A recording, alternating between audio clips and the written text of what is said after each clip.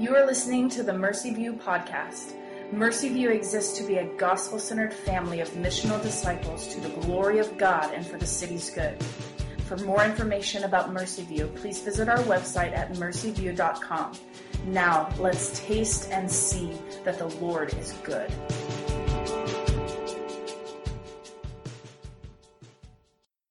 Romans 4:13 through 25.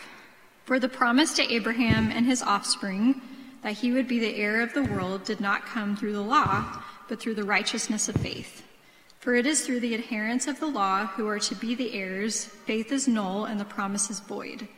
For the law brings wrath, but where there is no law, there is no transgression.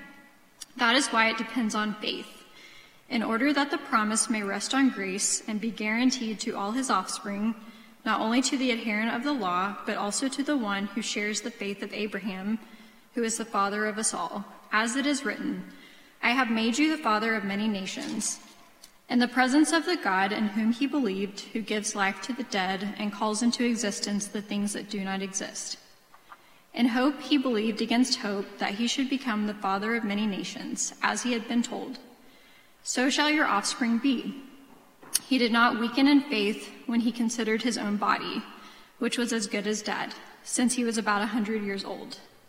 Or when he considered the barrenness of Sarah's womb. No unbelief made him waver concerning the promise of God, but he grew strong in his faith as he gave glory to God, fully convinced that God was able to do what he had promised. That is why his faith was counted to him as righteousness. But the words, "it was counted to him," were not written for his sake alone, but for ours also. It will be counted to us who believe in him who raised from the dead Jesus our Lord, who was delivered up for our trespasses and raised for our justification. This is the word of God. Well, good evening. Good to see you. Happy New Year. Welcome to Mercy View. My name is Brad. I'm one of the pastors here. Honored that you've chosen to begin your new year worshiping with us here.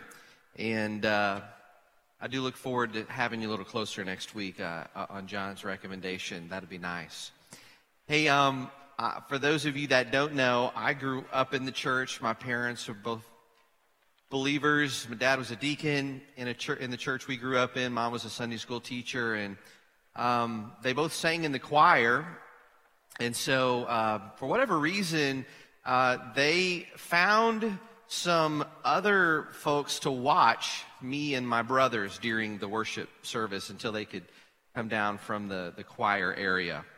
And so I spent a lot of time sitting next to Miss Edith about the fourth row at a Baptist church in southeast Missouri for many, many years. And in this particular church, this was a piano and organ church. Okay, so what we had for music were those two instruments and our voices, a choir.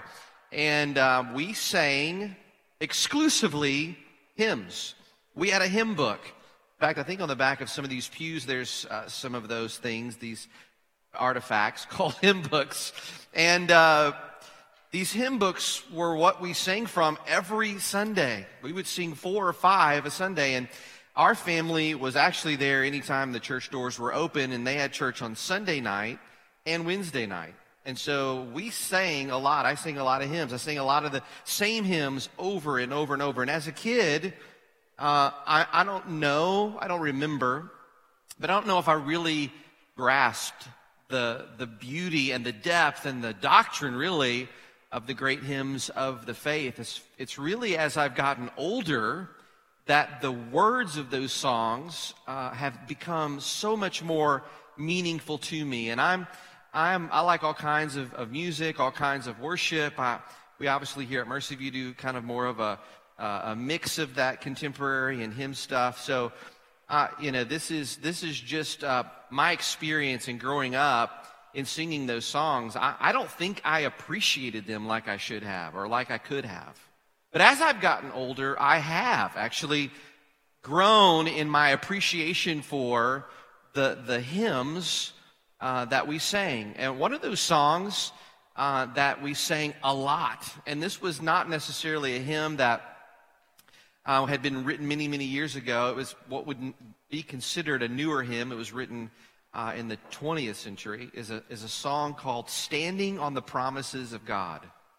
Now again, if you grew up in the church, a more kind of traditional piano and organ church like me, you might remember that song, Standing on the Promises of God. And I, there's a, if you were to say, Brad, like name off, or can you like recite the lyrics of Standing on the Promises, I might be able to get through verse 1.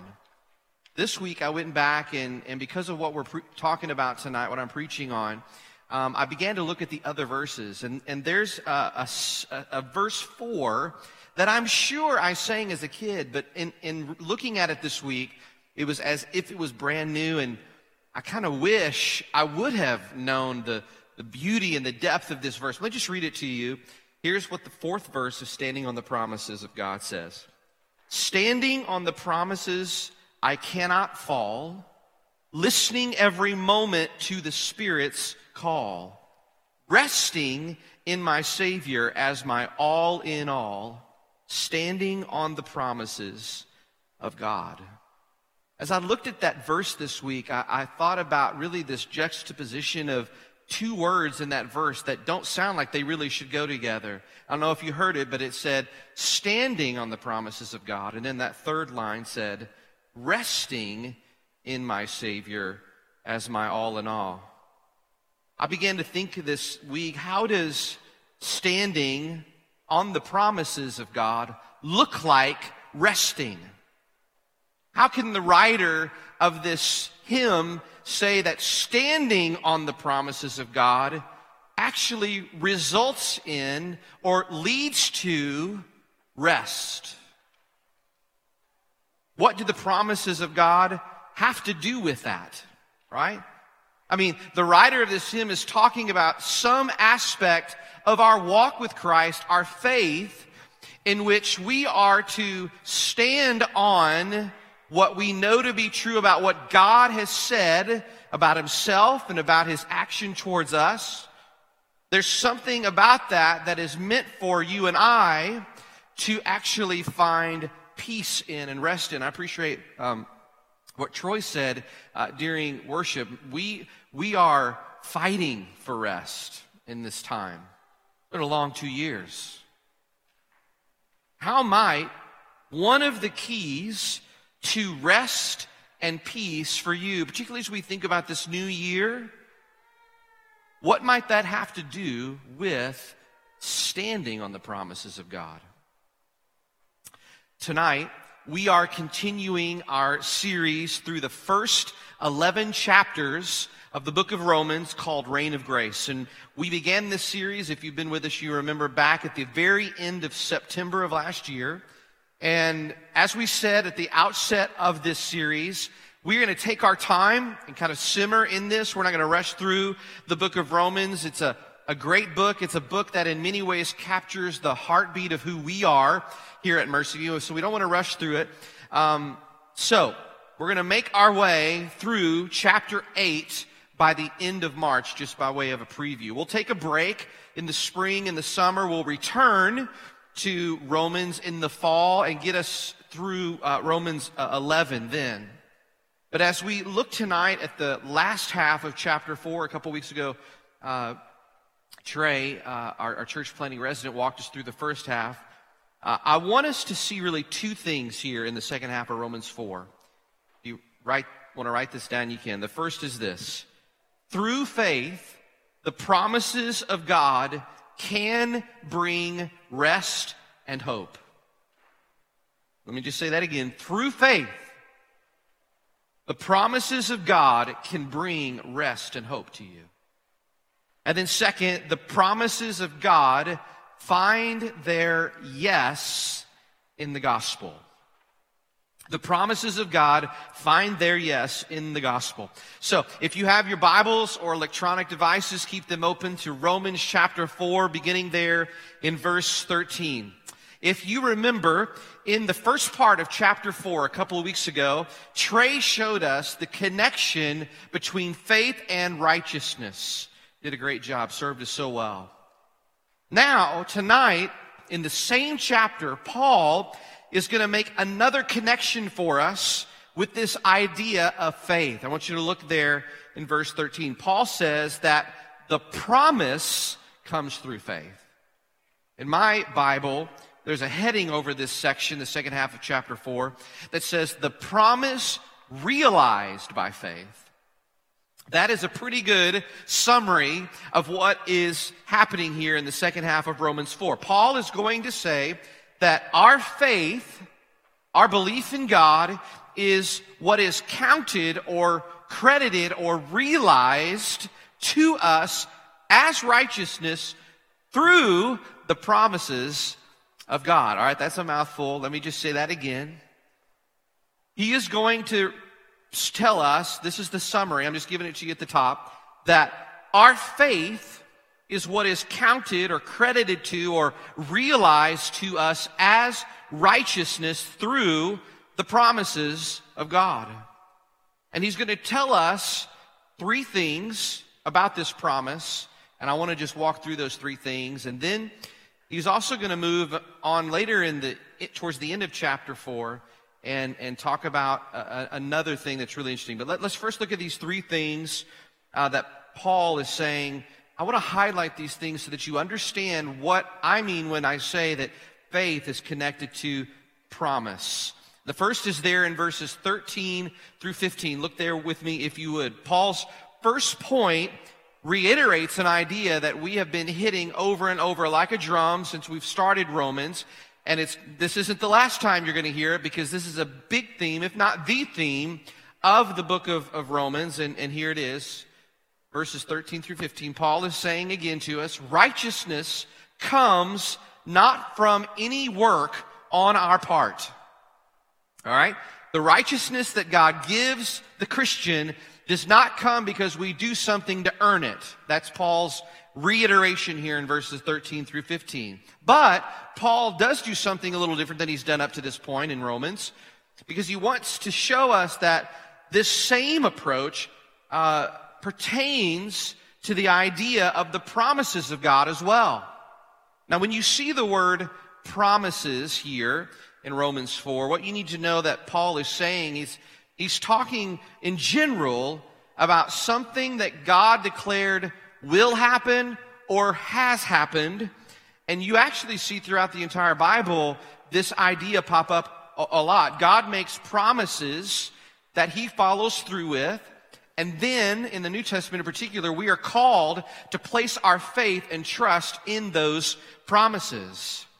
There are a lot of promises in the Bible. But Paul wants to highlight one promise in particular here to actually encourage us. I want you to see this. It's there in verse 13. He actually goes back to the Old Testament, which again, we've seen Paul do this in different ways so far in Romans. But here, he goes back to the story of Abraham.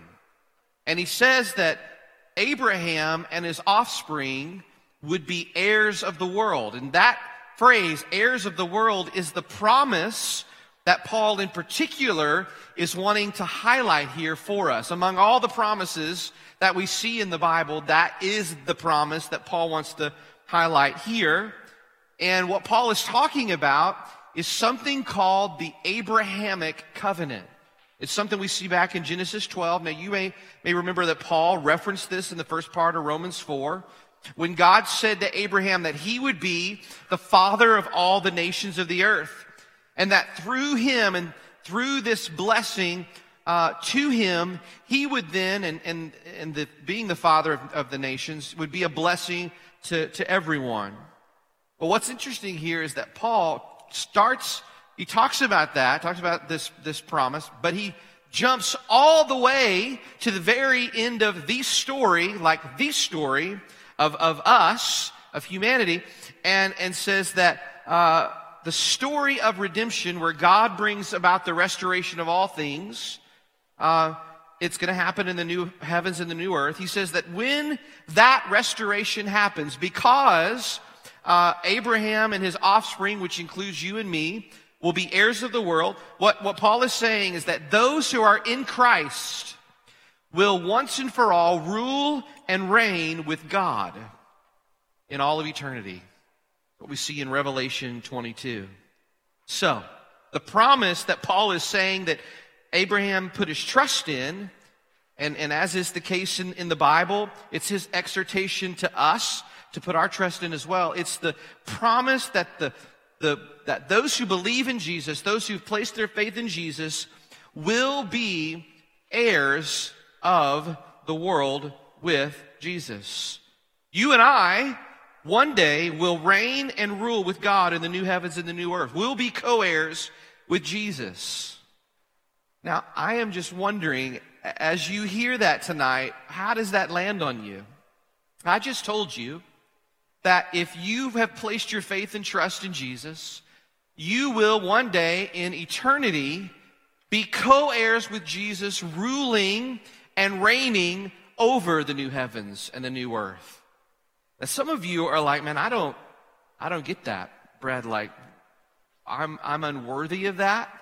Or maybe like that just doesn't make a whole lot of sense to me. I'm just a guy. I'm just a gal. One day you're telling me that I'm going to be a ruler and someone who's reigning over things. Friends, look at me right here, right now.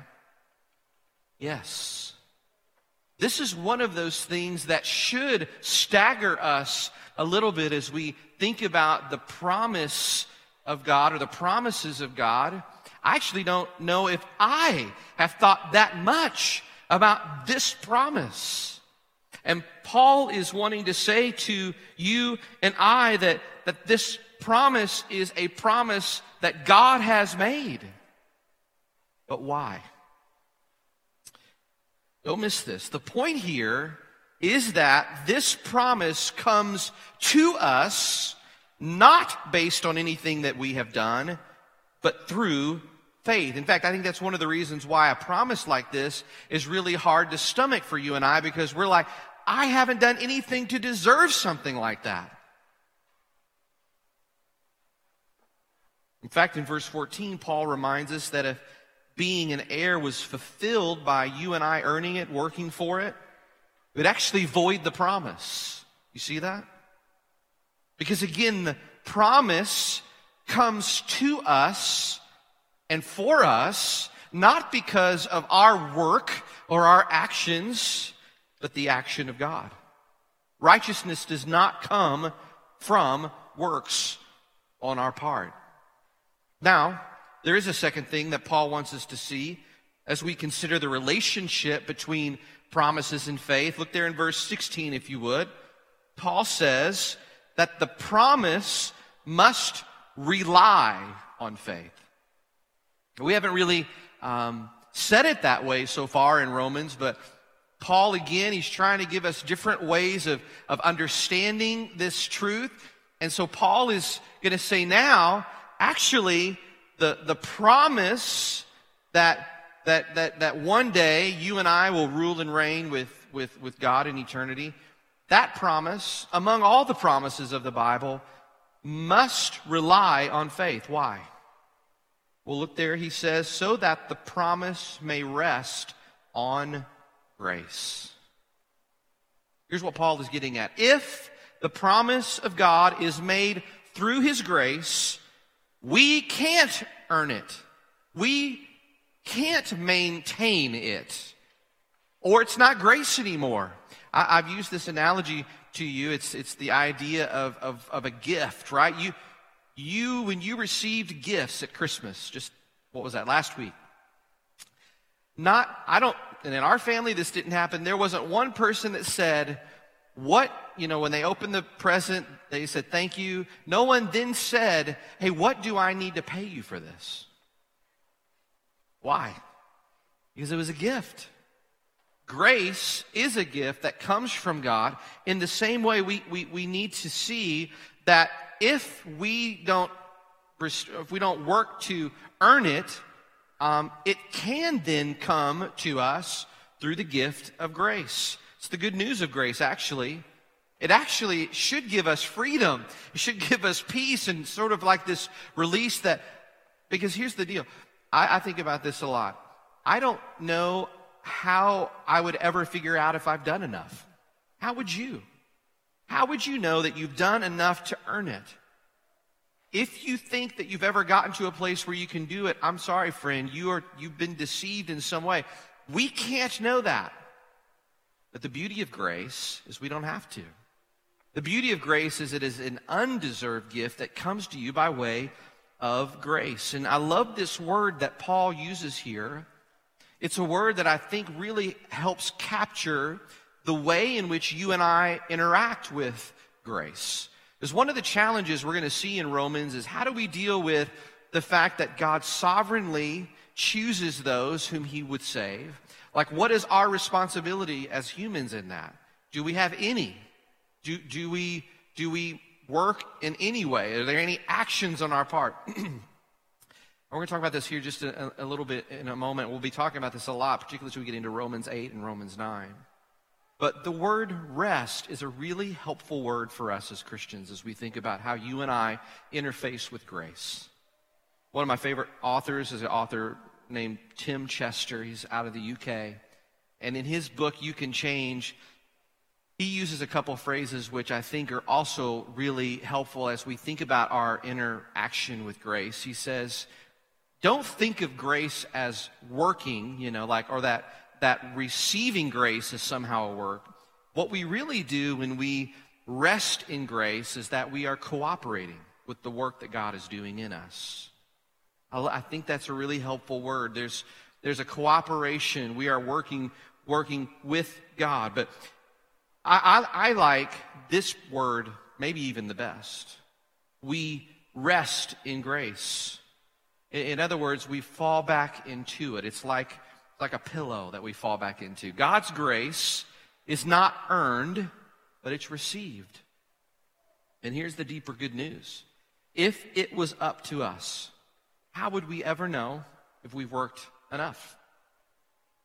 That is the beauty of the promise of grace, because through Jesus and his offer of grace, the free gift of grace, we can know that we have it. Because he has secured it for us, and he actually gives the gift of faith to believe in it. The promise rests on grace. Now, the last idea that Paul connects to faith and the promises of God begins there in verse 18. Look there with me if you would.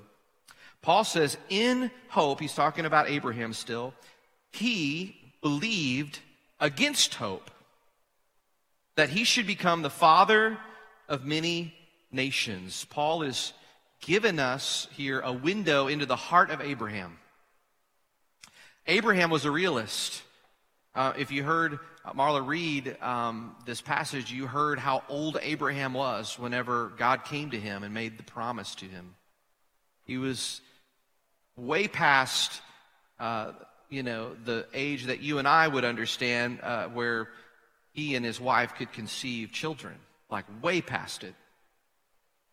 And it says here that that Abraham hoped against hope, which is to say this.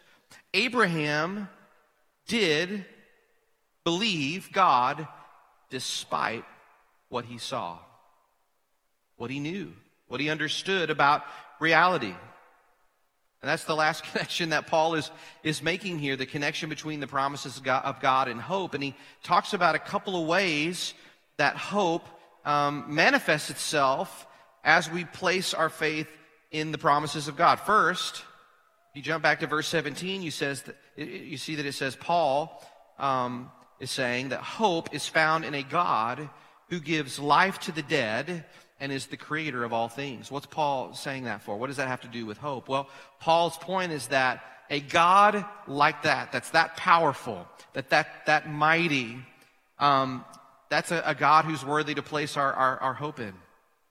A God who can resurrect the dead, whether that's physically or spiritually, and who created everything that you and I see, is a God that we can find real hope in. And then he also says there in verse 19 that when God came to Abraham and promised to make him the father of nations, he was an old man.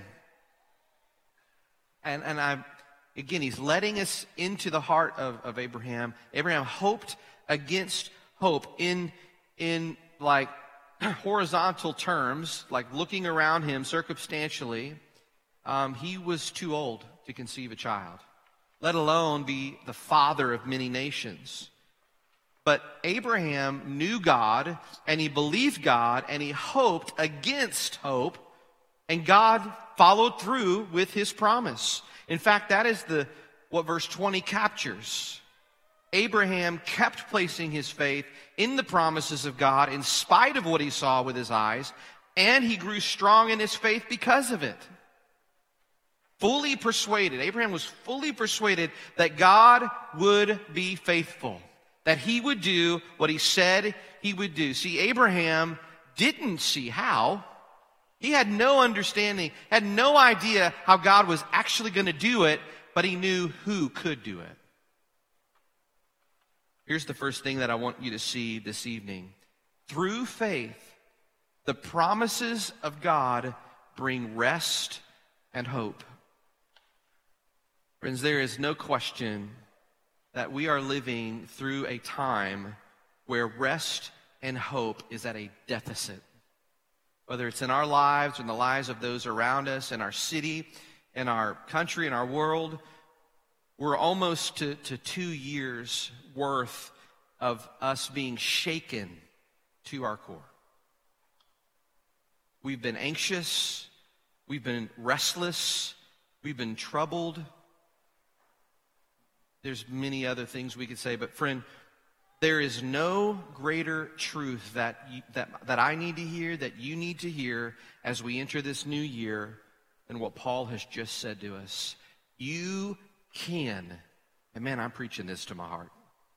You can have hope. You can be hopeful this year. You can have rest by placing your faith in, your trust in the grace of God. Remember what Paul is saying here. Your eyes will deceive you.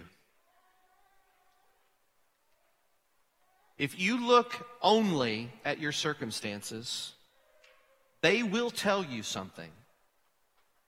They will tell you something that maybe they want you to believe. And you will be tempted to believe it. But if you look to the promises of God, many times the promises of God help us see reality differently around us, if that makes sense. In fact, many times the promises of God give us a completely different perspective altogether than what is happening around us, what we see. When I think about hope, a lot of times I just have the wrong idea about what hope is, what it means to be hopeful. I think it's many times, even if I don't think this, I act like this is true. It's wishful thinking, right? That's not biblical hope. Biblical hope is a confident expectation that an always faithful God will continue to be faithful. How many times in the last year and a half or so have you and I been tempted to question that? And how many times have we actually let ourselves believe that God isn't faithful? But Paul is trying to spur us here to understand that our rest and hope can be found by placing our trust in something that maybe we don't see, but know is true. The promises of God. Who God is, who He says He is, who He's promised to be to us and for us. And ultimately, Paul is saying, our rest, ultimate rest, will be realized. I think I'm reminded a lot when I'm feeling the weightiness of life, the gravity of life. I just have to remind myself, part of what I think the Lord is doing is creating a longing for heaven. He's creating a discontentedness with this world and its brokenness and its sadness, all of the stuff that a lot of us have felt so pointedly over the last year and a half. Sometimes I can have a weird codependency with that, where I'm just I just accept that that's how things are, and I forget about this eternal perspective that actually God wants me to have and wants us to have, that in the midst of real difficulty, some of that sting and that pain that I feel is meant to create a deeper longing to be with Jesus in eternity.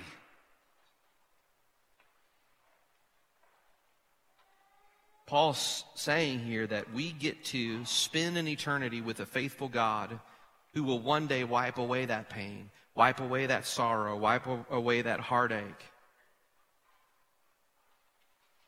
The way that God fulfills his promise in the Bible and in our lives has never changed. God's past provision is the best predictor of his future faithfulness. Do you have that kind of faith in the promises of God? Through faith, the promises of God bring rest and hope. If you would look with me quickly at verse 22, we're going to close here, but we see Paul return to where we began this evening. Abraham was called to place his faith fully in the promises of God.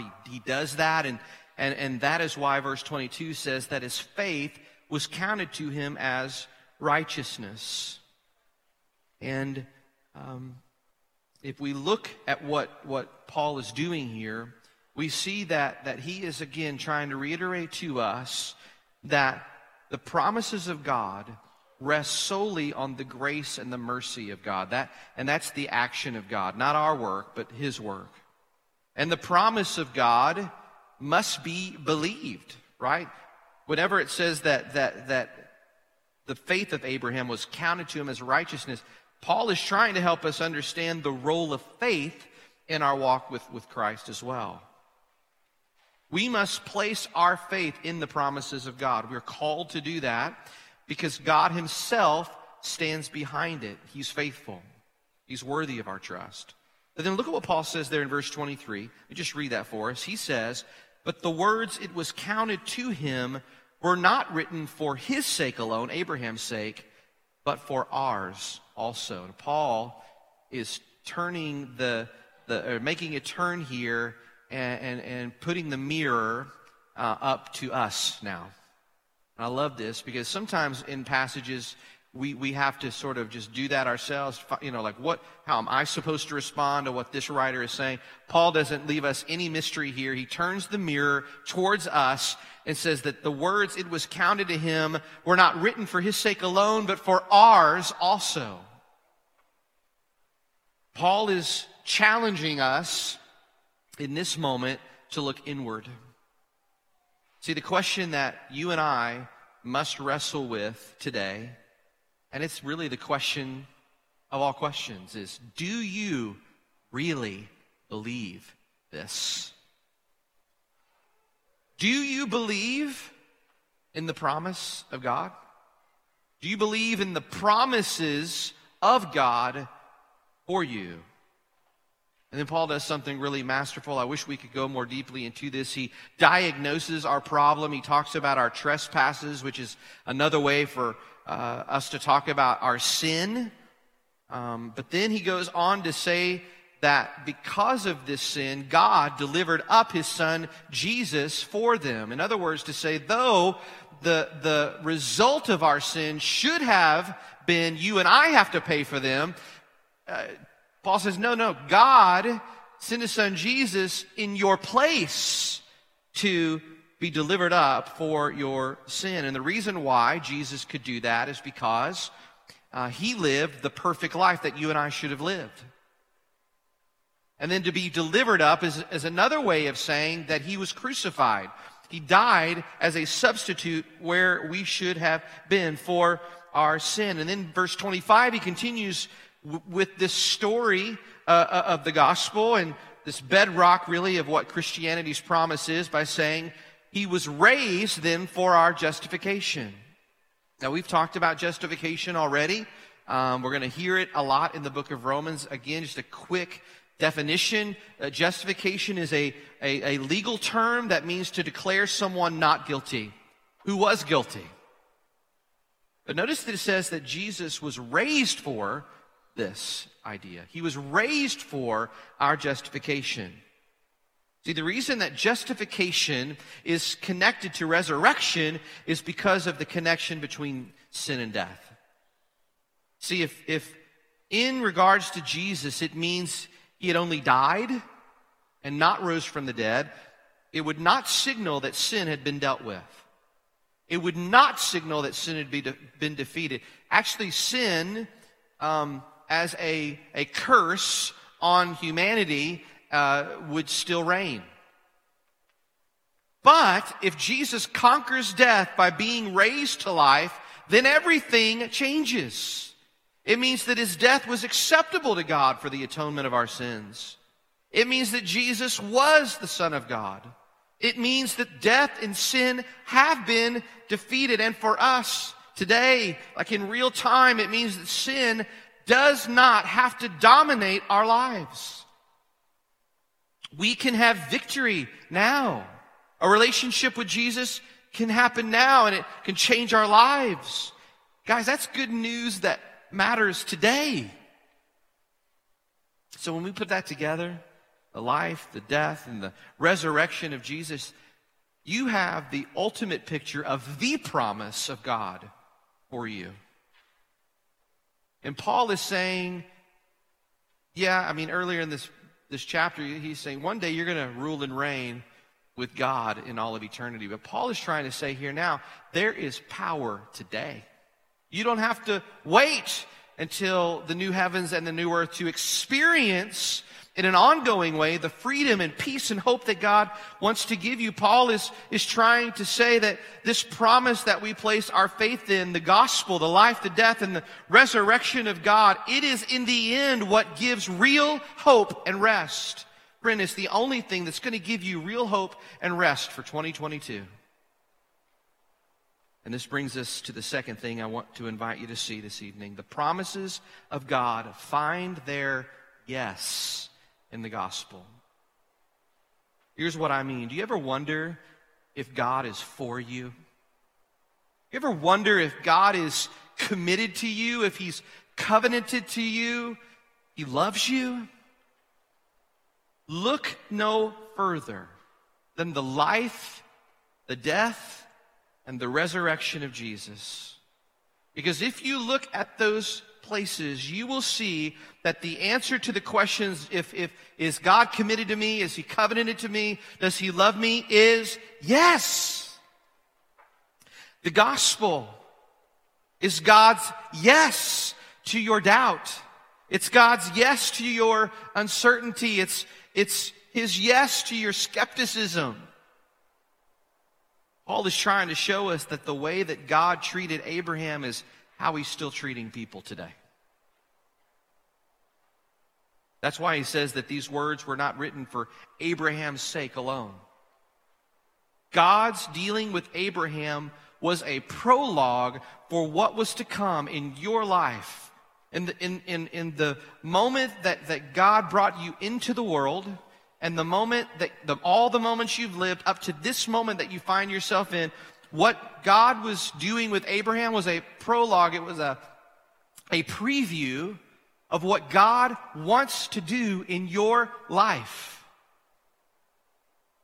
In this way, a lot of what Paul is doing here is he's taking us back in history, but to say that same kind of history can break through into your life if you want it to. Even in this year of 2022, many, many years removed from the story in the life of Abraham. If you do the same thing that Abraham did by believing that you are a hopeless sinner, that Jesus died to pay for your sins and that God raised Jesus from the dead, God counts you as forgiven and righteous and his. Putting one's faith in Christ is the beginning of trusting in God. If you're here tonight and that's your story, we'd love to talk with you about what it means to do that. But really what we're talking about here also deals with all of us that have placed our faith and trust in Jesus already. We are to continually do that. We keep trusting in the one who keeps us trusting in him. It's where we find hope and rest. That's why the fourth verse of standing on the promises for me is so much more meaningful. Standing on the promises, I cannot fall Friend, you cannot fall if you stand on the promises of God. Listening every moment to the Spirit's call as we lean into the Spirit, third person of the Trinity, who Jesus sent to us to be our helper, to be our counselor. Listening every moment to his call, then resting in my Savior as my all in all. For some reason, this writer brilliantly helps me, I hope it helps us see that standing on the promises of God looks a lot like resting. Friend, you cannot fall resting in the promises of God. Rest in his promises, place your faith in his promises, and the result is rest, hope. Let's pray together.